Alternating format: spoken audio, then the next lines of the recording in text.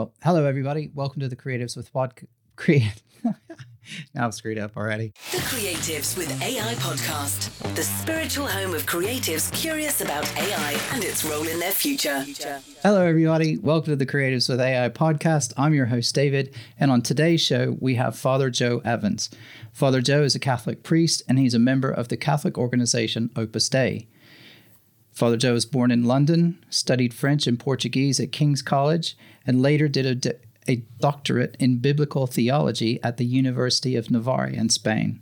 He's also a writer, journalist, and communicator in various forms of media, and is co-founder and editorial director of the online magazine Adama Media, and lead coordinator of the Catholic podcast series 10 Minutes with Jesus. I've been really excited to have a priest on, and someone from the spiritual community to come and talk about AI and how I think AI and morals and everything fits into that. So I'm really excited to talk to Father Joe. So Father Joe, welcome to the show. Thank you. It's great to be here.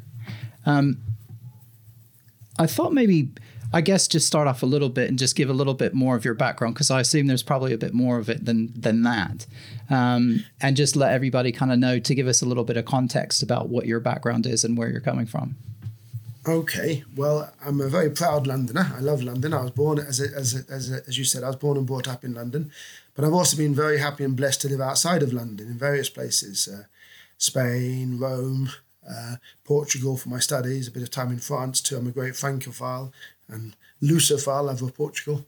The Lord has taken me about 10 years to Manchester. I've had very blessed years in Manchester. I've just come from Manchester. I'm now based here in Oxford at a place called Grant Pont House, which is a centre of Opus Dei here in Manchester. I have worked as a journalist. I now run this online magazine called Adama Media, which tries to bring people together in a sort of to form bonds, to overcome ghettos, to help people go beyond tribalism. It's something that's very dear to me. And I work a lot with young people, which I love. Brilliant.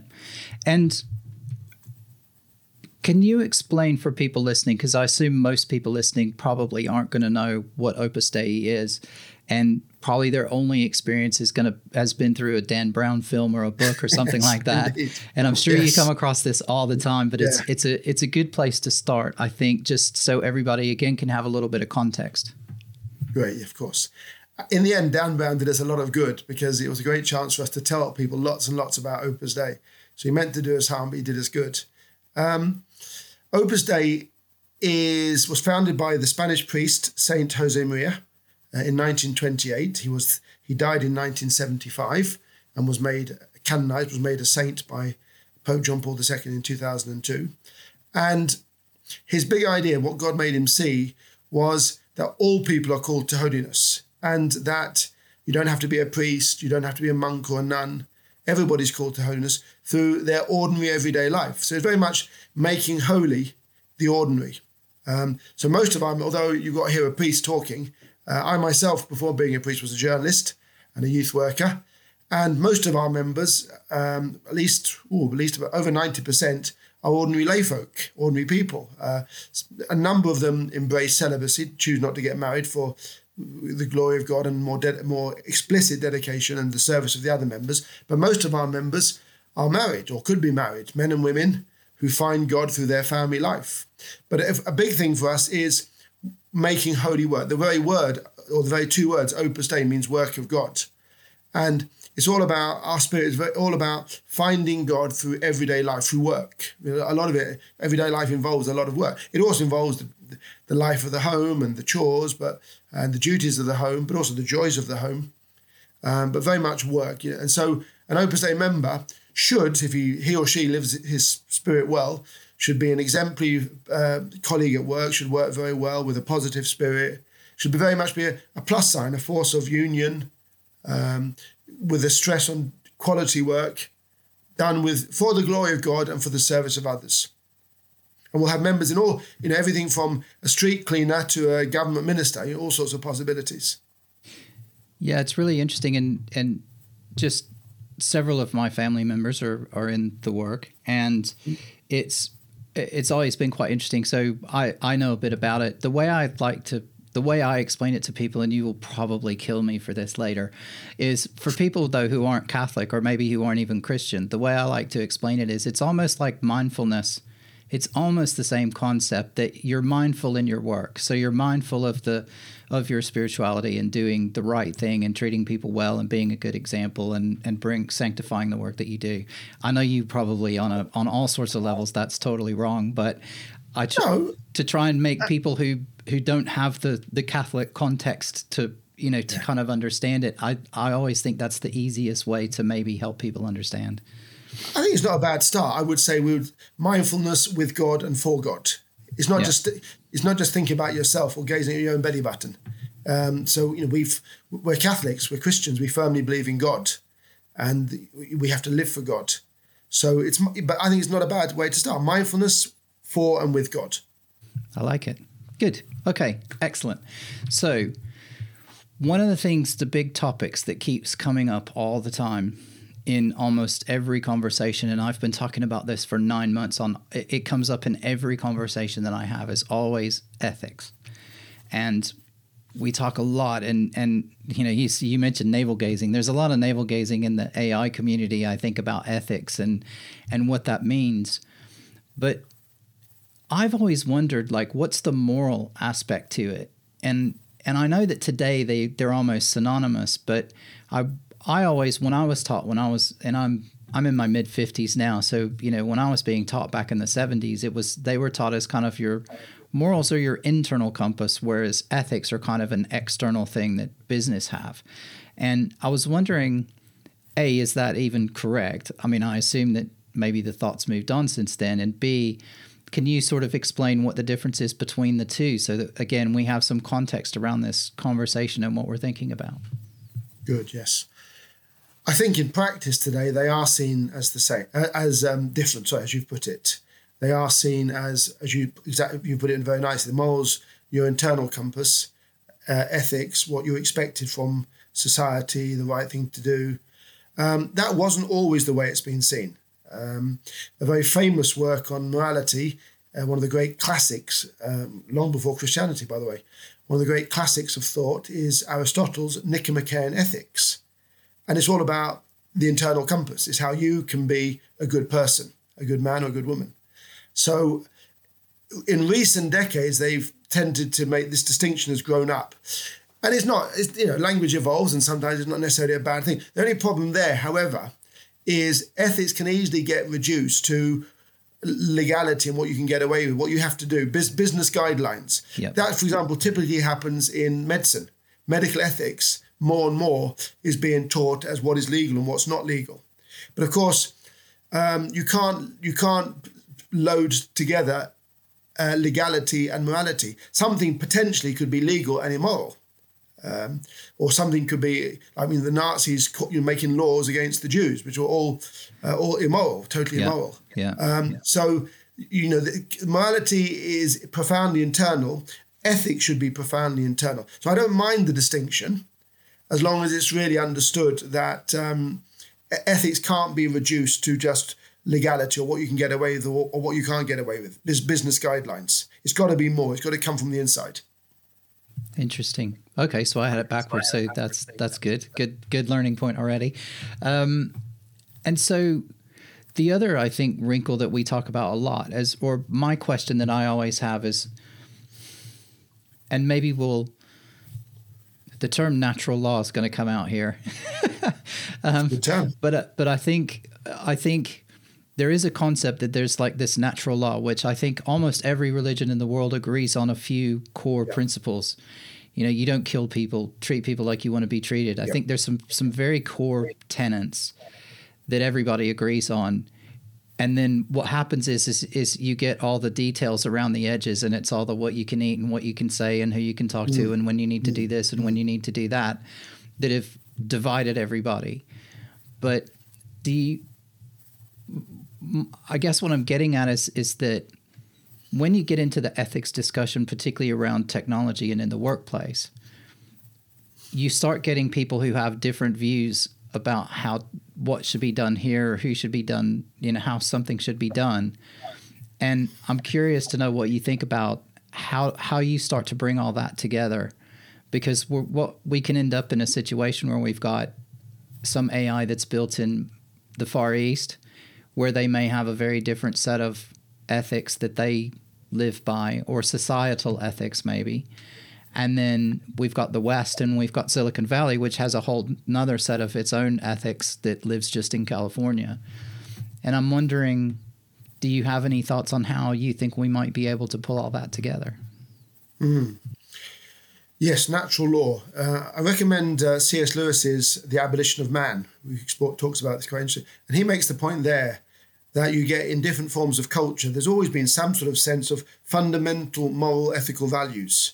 In Judaism, it's expressed mainly in the Torah, the first the 5 books of the Bible, according to the Christian view. In the Chinese culture, it's the Tao.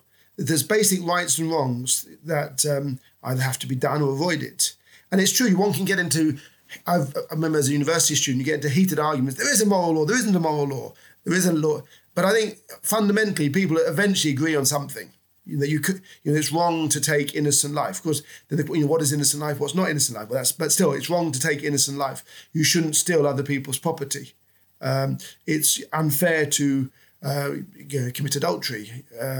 There's all sorts. Eventually, somewhere you can agree on some basic moral principles.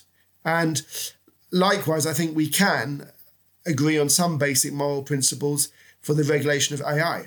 The devil's in the detail, but we do all the time agree on principles. I mean, a child says, it's not fair. A child, without realizing it, it's in our guts, it's in our instinct. The child is called into some basic principle of justice.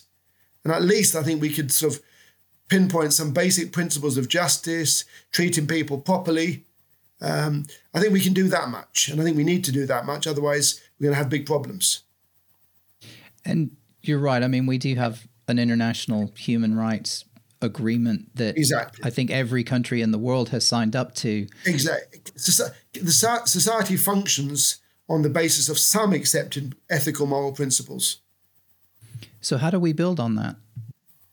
How do we build on that in what sense? For AI or in general? Well, for AI. I mean, in a world where we're getting in a situation where, I mean, where the technology is heading now is that anybody can create their own small AI tool to do whatever they want it to do. And this is, I guess, where my sort of concept of morality comes in, because I think we have to rely on people having that internal compass. Yes. And some people don't. Or some Correct. People have a different one than we have. Like your moral compass is probably different than mine versus my wife versus someone I meet on the street. It may not be wildly different, but it's going to be slightly different. But some people's are wildly different.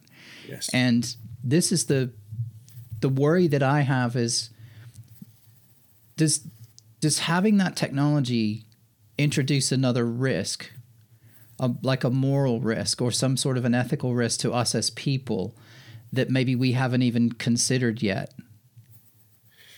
Yes, but only because of the power of the technology. I mean, I think we have to begin with the principle that AI is good. I, as a Catholic, a priest, would see AI as a great gift from God, a great expression of human creativity and intelligence. So I think let's not start with sort of apocalyptic negative vision. I think it'd be wrong.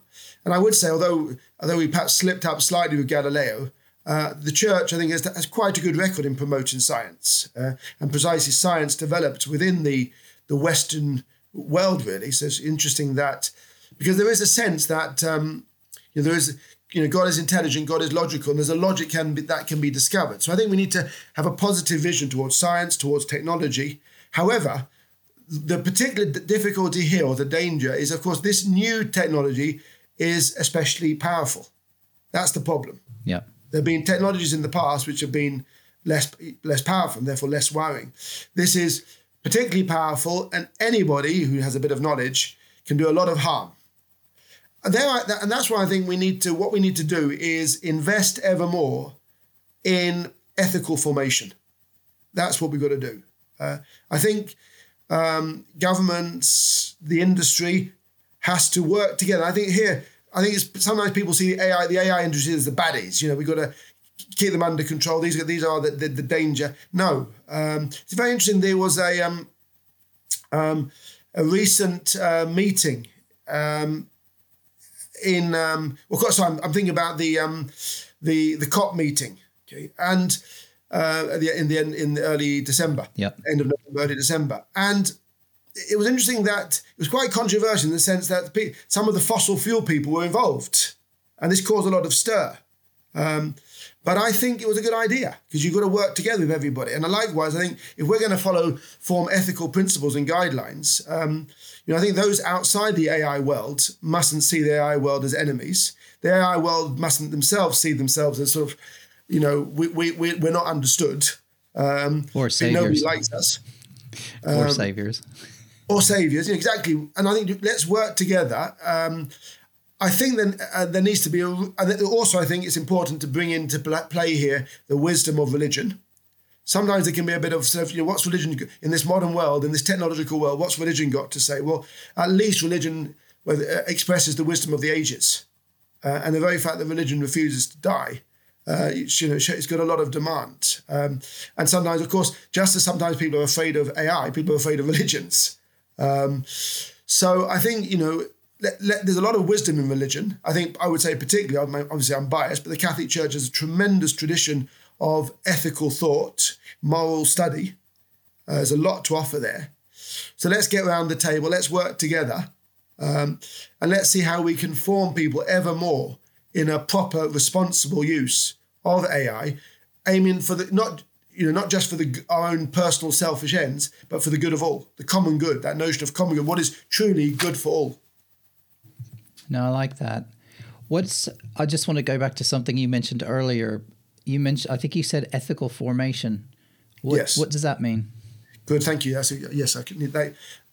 Basically, we're in a situation where it's a curious age, it's a great age, but it's an age where we have ever more technological power and technical ability. But somehow we seem ever more confused about ethics as a society. I don't want to get into too many details, but because these will get controversial. But that's perfect. Go for it. I call gender ideology. Is a very a classic example of confusion. People are now even confused about what it means to be a person. Tremendous confusion, tremendous moral confusion, and also this is one of the surprising things, a surprising self-hatred that more and more you're getting ideas coming across where the human person is bad, the human person is the danger, is the threat. That comes across in forms of cinema. Avatar is a good example, where it comes in popular culture, where more and more humans are bad. Sometimes nature's good, or what we got to do is if we can get beyond the humans and invent robots that sort of do without humans, then everything will be better. So I think, no, we need to see humans as good. We are part of the solution, not part of the problem. We can be part of the problem, but we're also part of the solution. And work together to understand ever more better clearly the ideas of the human person. That's what I mean by ethical formation. We don't understand ourselves. We seem to hate ourselves. We seem to be seeking our own extinction. There's a profound pessimism about the human person.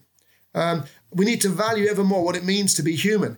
Also going back to the classics like Aristotle's Nicomachean Ethics, the medieval thinkers, there's tremendous wisdom there about the human person. And we need to look at that again and understand it. I often, say, for example, people don't even know the vocabulary of goodness now. So you ask someone to explain what a virtue is.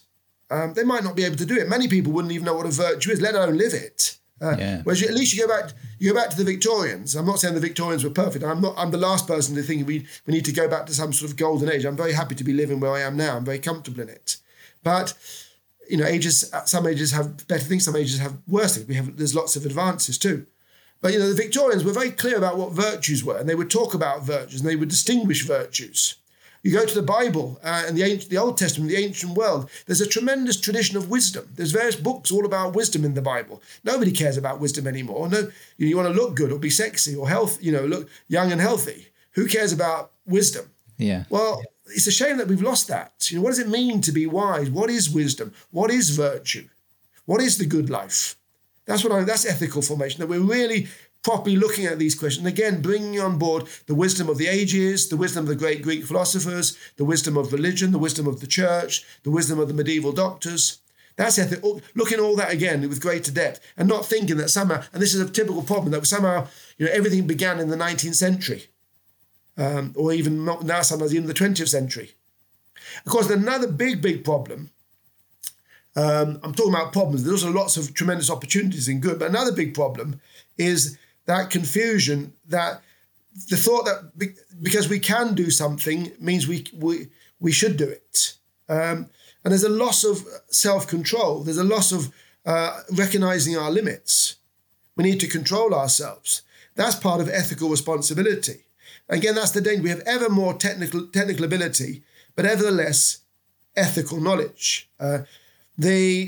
So learning, what does it mean? Learning to control ourselves. That's a big problem of our age. Pope Francis talks about that, particularly in the aspect of consumerism. He talks of a feverish consumerism, which is harming the planet. So it's interesting how Pope Francis brings together two very interesting aspects. One is concern for the environment, and another thing what he calls, it's a bit of a technical term, but once you explain it, it makes a lot of sense. What he calls a technocratic paradigm. Now, the technocratic paradigm, again, is the idea that if you can do it, it's right to do it. Whatever you can get away with, whatever you can technically do, you can do it. Or technology will solve all our problems. All we need is a technical solution. So we can pollute as much as we like, but as long as we can deal with it, we can deal with the fallout technologically. We can damage our bodies as much as we like, as long as we've got statins or whatever it is to limit the damage. Yeah. And technology can come into this. Now, technology can do a tremendous amount of good, enormous amount. We're having this conversation, this wonderful communication through technology. So again, we have to be open to the many possibilities. But that be careful with that idea that somehow there's a technological solution to everything. That just because we have the technological ability, it's right to do it. It might not be. We can blow up, nuclear power. We can blow ourselves up. Sometimes we have to say no to ourselves and realize the solution is more than technology, and we might have to go slower and say that don't go down there. That will harm us. Things like, again, speaking as a Catholic priest, but experimentation on embryos. Is it right? Is it the right way to go? Do we know what we're doing? So much of our research, we don't even know what we're doing. We don't quite know the harm it could have. Genetical manipulation. Maybe we need to go slower and say, is this right, before we start doing it? Sometimes, but too often, we start doing it and ask moral questions later. 100%. You're absolutely right. And I think, the perfect example is we could sit and talk through so many examples where there have been massive unintended consequences that have come after a new technology, like social media, for example. Yeah. It was all well and good, and it was great fun in the beginning, and people were talking to each other, and we had this wonderful, amazing, ability to communicate, and we were talking to people across the world, and it was all really good until it wasn't. And then then the bad actors started getting involved, and then people who wanted to just cause trouble, and then and then the bad bits started coming in. And now what we're realizing is that that's caused psychological problems in teens and in young people who've grown up with the internet, and they've got all this dysmorphia, they've got body dysmorphia, they've got all these things, and social anxiety and all these other things that have come off the back of it, which you might have guessed, but hindsight's 2020. So at the time, it's really difficult, and it's Silicon Valley and a lot of the tech, not just Silicon Valley, but I just say that as a representative of the tech industry in general, almost always start off in a very basic altruistic way. And they really do believe that what they're doing is good, and that, they couldn't possibly believe that somebody would use it to do something bad, because they're not bad people. And they genuinely, that thought doesn't even really enter their head until you start to really push back on them and say, but what about this? And they go, but no one would do that. Like, okay, maybe you need to start to think about this a bit differently. But yeah, it's really interesting. And, you know, you mentioned medicine, and I generally don't talk about personal life, but I've had some experiences, particularly with stem cells and some of the stem cell research in the past. And I know, for example, at the University of Tennessee, they got in massive legal trouble in the US because they were aborting healthy babies so that they could sell the stem cells for researchers and to do research with. And people can look it up. It was a case in the US, and I mean, it's horrible. So, you know, stuff like that does happen. It definitely happens. Since I'm trying to think of how I want to ask what I want to ask, I just spit it out. I think what we're seeing, and correct me if I'm wrong, and I totally may be wrong. This is just my anecdotal feeling, but it feels like we're in a situation where, certainly in the West, I'll keep it kind of to the West, which is, you know, sort of Europe and the US and that sort of thing. It feels like for the last few decades that religion has been decreasing, or certainly involvement in religion has been decreasing. Yes. In the West, in other places, it's growing. Africa, Asia. Yeah. But yes, in the West, without doubt. Exactly. That's why I sort of corrected myself, because I was thinking about that.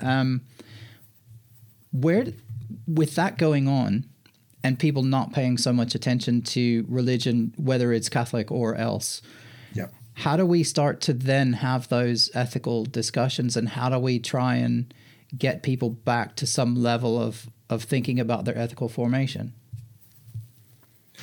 Through discussions like this is one way. I think Christians also have to get out there, and people of religion have to get out there and get across these ideas. Sometimes we only got ourselves to blame. That we also need, and that means professional competence. You need to know what you're talking about. So I think part of it is us getting out there, getting across these good ideas, because we've got these amazing ideas, wonderful, you know, all this tremendous tradition, but nobody knows it. So I think education on our part, but I think also people have to start asking themselves questions that, really, where have we taken ourselves? Are we any better for having ignored religion? You know, are we, the divorce rates go up, mental health problems go up, wealth goes up, although even now, it went up for a while, but this now, it's not necessarily going up everywhere, and certainly not in Europe. There's serious economic questions that are being asked, the demographic problem, the question, the birth rates declining, are we any, I think people have to ask themselves, are we any better off really for having rejected religion? Maybe it's time to go back and listen to what religion had to say. And some, in some of these areas where we've been warning people, for example, the Catholic Church, it's good to have children, be open to life. Money isn't everything. Things like that. Judge first, be more concerned about the ethical consequences than the financial profit.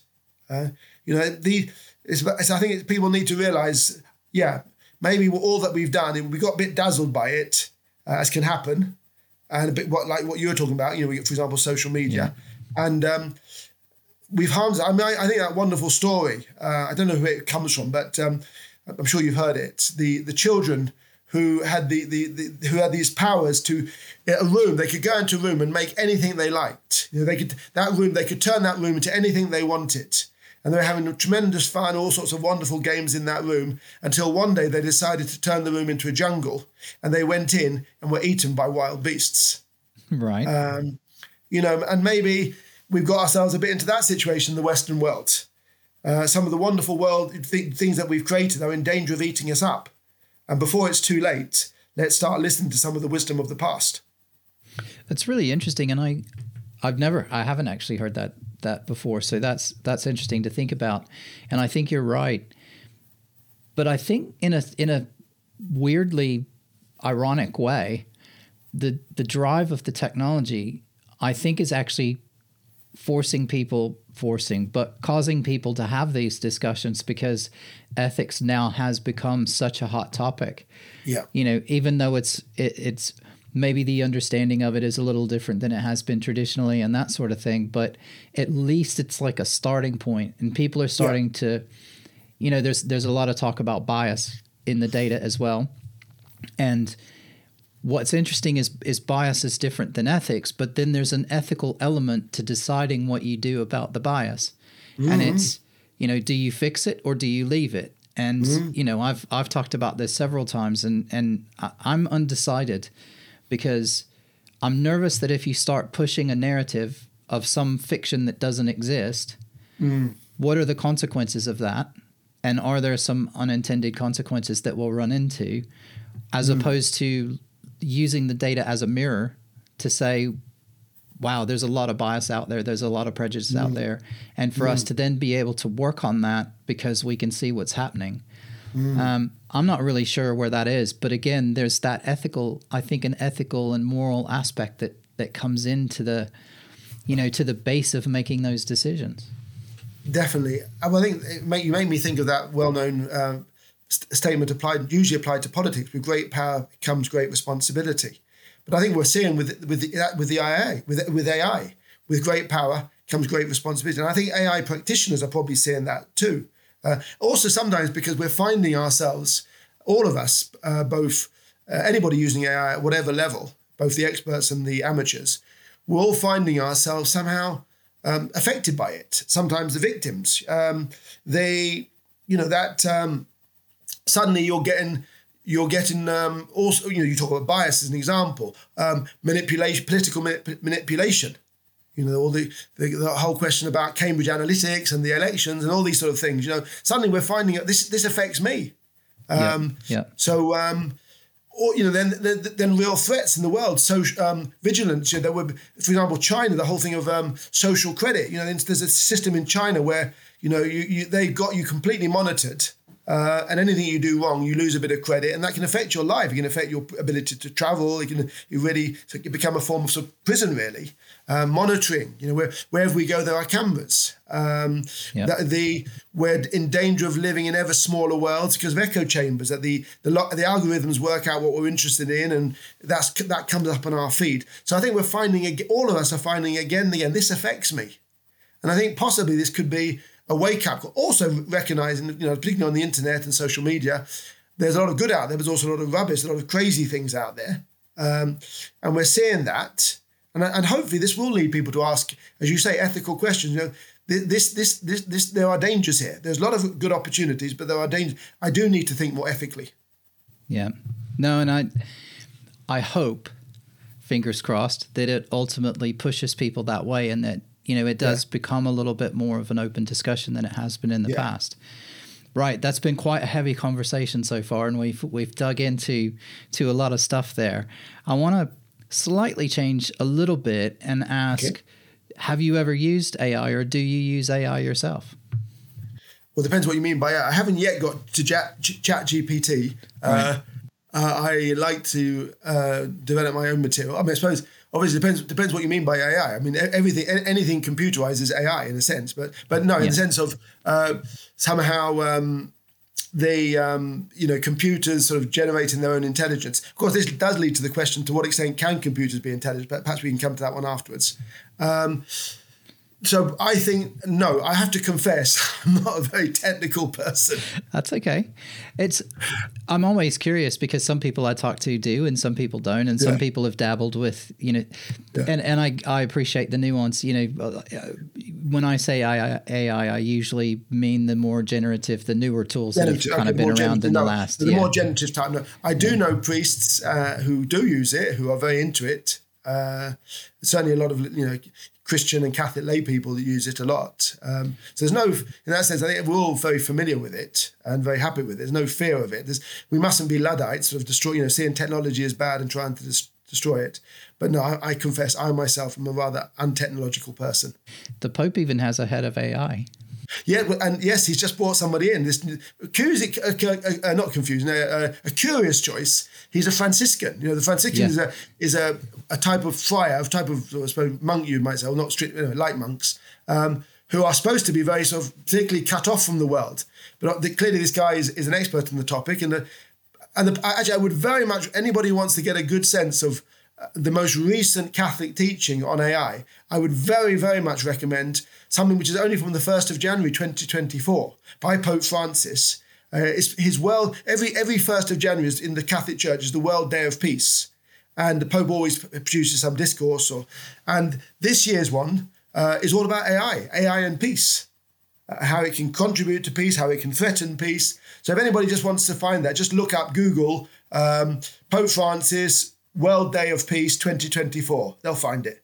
Yeah, and I'll actually put a link to it in the show notes. Yeah. So if anybody's... It's very complete and fascinating and very positive and very open to the good in AI. Is that... So from your understanding, what's the church's position? I mean, I know you're not an official spokesman for the church, so Correct. we'll put that out there. So this is your own opinion, but exactly. What's your feeling? Like how the church thinks about it in general? Like does it ever come up in conversations when you're with other priests or with other clergy or anybody sort of away from the public? Does it ever come up as a topic of conversation? Not desperately. I think mainly also probably because at least in the West, quite a lot of the priests are older, and I think they're not into it. Although I also quite a lot of young priests. I know a few priests who are techies and who do know all about it. It doesn't. So I wouldn't say it comes up in priest conversation, but it is coming up more and more in church documents and church teaching. So I mentioned the one of the World Day of Peace. You mentioned this guy who's just been appointed as the sort of the church's principal representative spokesman on AI.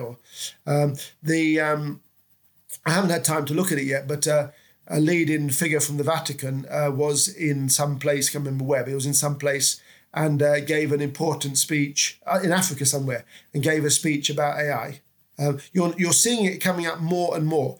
What's the church's business? I think again fundamentally positive. This is a gift from God and an expression of human creativity, but with risks. We're not gods. I think that's the message. We're not gods. We can't see ourselves as gods. Only God is God, and we have to recognise our limits. And also talking about going back to virtues, that important virtue of prudence. Be careful. Prudence is all about knowing how to do things. That having a sense of what's the right thing to do, not going beyond ourselves, and the right way to go about it. So I think that would be the position. You're absolutely right. I'm very far from being a spokesman. I'm here just in my little outpost in Oxford. But from what I'm seeing, I am definitely seeing more and more teaching by the church on the question, and pointing to its positive, but recognising the dangers. Do you think we should be nice to it? To AI? Yes, we should be nice to everybody. But also I think, again, what I said earlier, bring AI people into the discussion. They're not the devil incarnate. They're not, it's a great thing, and if to all the AI people listen to me now, I'd say, God bless you. Keep, thank you for all you're doing. May God bless you for all you're doing. But, keep alive your ethical sense. See what you can do to study a bit more good ethics. But no, definitely not. We should work together. And this is a great gift and a great opportunity if we use it properly. And it can do all sorts of wonderful things for human flourishing, medical advancement, the development of culture, making our lives better. And Pope Francis, again, talks a bit about that. Yeah, there's some of the medical stuff I've talked about quite a lot in the past around the breast cancer research, and all that came out of Oxford as well. And that's where I went to an event a year ago now, I guess, where they were talking about that, and some of that stuff is really interesting. So you're absolutely right. There's tons of potential upside to it as well, and we need to be mindful of that. I'm glass half full kind of guy most of the time. Me anyway. Me too. And I think I tend to want to think the best of people, but then I see what people do, and I wonder sometimes. But AI is only as good as the ethical attitude of the person coding it. Or using it. Or using it, exactly, using or coding, you're absolutely right. So again, it comes back to ethical formation, helping people have a better sense of ethics, discussions. We've got to get back to a deeper understanding, a deeper study of the human person. And again, and then I think perhaps we are a little bit we're a bit dazzled by our technology. We're in that stage where we're still dazzled by what we can do. And we need to, I think there's a little bit of calming down needed here. Just, keep calm, don't panic, but don't get intoxicated either. And realize the limitations of computers. People think, one day, they will be able to, computers can't suffer. You can't punish a computer for wrongdoing. I mean, obviously you can turn it off and throw it away. But it doesn't care. But it's not, the computer doesn't know, the computer doesn't care. But we do. I think, again, let's fall more and more in love with the human person. I think sometimes, we men, we complain about women and women being whimsical and changing their mind. But actually, that's a marvelous expression of humanity. To be whimsical is a great, it has its faults and all that, but it shows tremendous subtlety. It shows tremendous, computers can't really be whimsical. No. We need to understand more and more, our ability for love, for concern, for empathy, vulnerability. It's good that we're vulnerable. It's good that we are weak. It's good that we need each other. Also, perhaps the importance of face-to-face relations. That could be, I think, something that we could all sort of work on more. How can we develop face-to-face relations? Pope Francis again says something very interesting. He says that the danger of relationships that you can turn off with the click of a button. And you can get bored of something, you turn it off, but you can't necessarily turn off your elderly granny, who's actually a wonderful person, but can be, because she's deaf or not very well, can be a bit tiresome. Of course, some people would like to do that for euthanasia. But that again is it's a failure to engage with the real person in their dignity. So again, it's more and more appreciating the dignity of the human person and the value of interpersonal relations. Yeah, that's a whole different topic. Yeah, it's an important topic, and it's linked to AI. But something interesting there were a couple of things in there, but one of them in particular, you talked about, you can just turn it off, and it doesn't have that kind of fear. And what's really interesting is that there's a show on Netflix that I've talked about a couple of times, and it talks about AI, and it gives an example of AI in combat. And they basically taught AI to fly a fighter jet, and then they put it in competition with a real human pilot. And I won't go through all the detail, but what's relevant to what you were saying and reinforces your point is that, it took out the human pilot. Spoiler alert, it took out the human pilot in like 2 minutes every time. It will always win. AI will always win. But the reason the pilot thought it was really interesting, because he said what it does is it does a move that a human would never do, which is fly directly at the other plane. So they never, if there's a dogfight, which is, I never really thought about it, but if they're in a dogfight, they never fly straight at each other, because you can both shoot each other immediately. So they always attack from the side or from the back. And the AI worked out very quickly that the human pilots didn't like to do that, and that was a winning strategy. So it literally just went straight for them every time. Yeah. And there is something to that self-preservation gene that even in a combat situation where it's life or death, there's still something you won't do because it's too risky. And the AI doesn't have that. Yeah. And that's what's going to be really, I think, potentially, it's going to be really, I don't want to say interesting, because in one sense it'll be interesting, but that's quite scary that it doesn't have that limiting factor of, it cares if someone turns it off. Like, it doesn't matter. And I think that's an interesting wrinkle to it. Well, I think that's a fascinating point, and also I think that points to the dignity of the human person, that humanity is so precious that somehow, even in that most extreme situation of warfare, we want to preserve ourselves. We instinctively know there's something worth preserving, which a computer doesn't necessarily have. What is the value of something that doesn't know that it's worth preserving? What is the value of something that doesn't appreciate its own dignity? Well, and of course it doesn't appreciate its own dignity, because it's a lump of metal and cables when all is said and done. Whereas you and I, human beings, we're not just a lump of flesh and wires or nerves. We're much more. Yeah. Yeah. I'm conscious of time. We're at sort of 45 minutes already. There is one thing I did want to come back to, though, that you mentioned.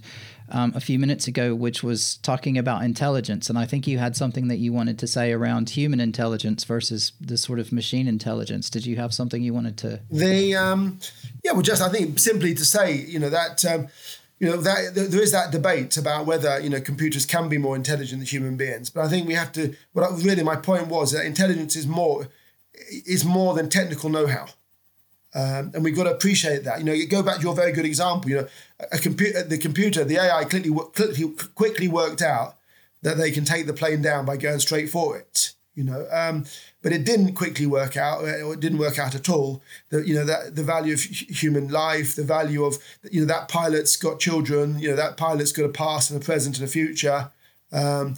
Even fear. Fear is a wonderful quality. I think again, we've got to sort of get back to, rather than sort of wanting to somehow get rid of humans in the name of technical efficiency. Again, efficiency is not everything. That's the point. I would even say sometimes, for example, another reason for going slower is, how does this affect human lives? Everything is not just efficiency. It's not just wealth, profits. People have to live.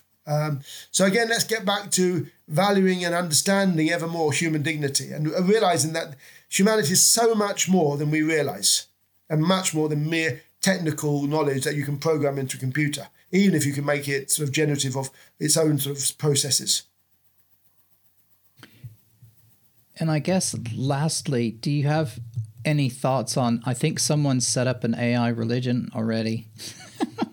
Yes. I don't know if you've even heard about this, and I don't know much about it, but it just occurred to me to think about that. But yeah, somebody's already, started this whole concept of kind of a religion based around AI. And I think it's crazy, but people are crazy. So yeah, exactly. I think that's that. People are crazy. We can end up worshiping anything. The idols. One of the big, in the ancient world, and one of the big problems, if you look at the Old Testament in the Bible, one of the big issues that the prophets are always dealing with is people setting up idols, to worship the work of our hands, which in the end is self-limiting, because they used to worship lumps of wood or animals, or we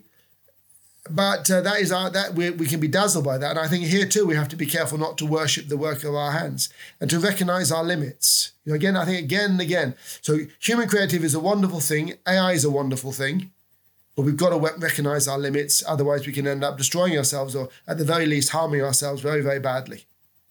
And here I think, again, we go back to, the need for some clear regulations. I know it's impossible to have absolute watertight regulations, also because AI moves so quickly, technology moves so quickly. But I think let's agree some worldwide principles, which then governments have to apply in their respective legislature.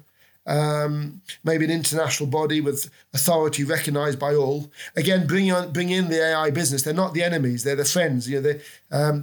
I know we're all about, because I'm a journalist by profession, and everybody thinks again, the journalist, that we're devils incarnate, and we're not. A journalist is just an honest bloke or girl doing their job, wanting to get information. You're not the devil; you're just a minor spirit. Just a minor evil spirit, minor malign spirit. But journalists.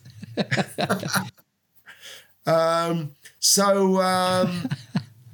think people are fundamentally good. I think we need to get back to that. People are fundamentally and generally want to do the right thing, and we have to recognise that. So let's get everyone involved. Let's get some principles. Let's develop our knowledge of ethics and the human person. And I think that will be the international agreements, international federations, perhaps cooperation. I think that's the way forward. Brilliant. And when you have an AI assistant sometime in the next few years, what do you think you might name it?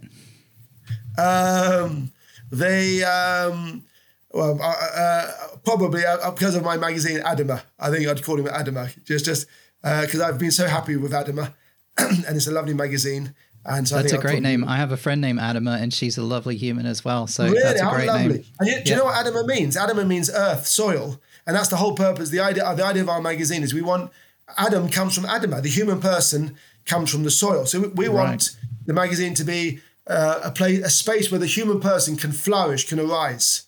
So again, always I think for all the whole AI world, all the people involved in this, let's work together for the human person to flourish. Totally agree. And where can people, obviously you've got a website for Adama, so tell everybody where they can find that. Well, just Google Adama, ADAMAH media. Okay. They'll find it. And anything else you want to promote? I run this for those who are more Christians and want to pray, to be helped to pray. I'm lead coordinator of this daily meditations called 10 Minutes with Jesus. So it's like a daily 10-minute meditation. Again, just Google 10 Minutes with Jesus, you'll find it. And it's just a way to help people pray as they're going through life on their journey to work. Just a very lovely way to connect with God. Brilliant. I'll put links to all that stuff in the show notes as well. So if people are looking at it, you can just click on the link. I'll make it that easy so that they don't have to even Google it. Wonderful. Father Joe, thank you very much for your time today. It's been really interesting, and I'm really happy I was able to have this conversation and to start to dig into it a little bit. Pleasure, David. I've really enjoyed it too. Thank you. Cheers. Bye-bye. Creatives with AI is a proud member of the AI Podcast Network. To stay up to date with current episodes and show information, subscribe to their newsletter at podcastnetwork.ai. And don't forget to follow the show on your favorite podcast platform, so you'll always get the episodes as soon as they're available. Thanks again for listening, and stay curious.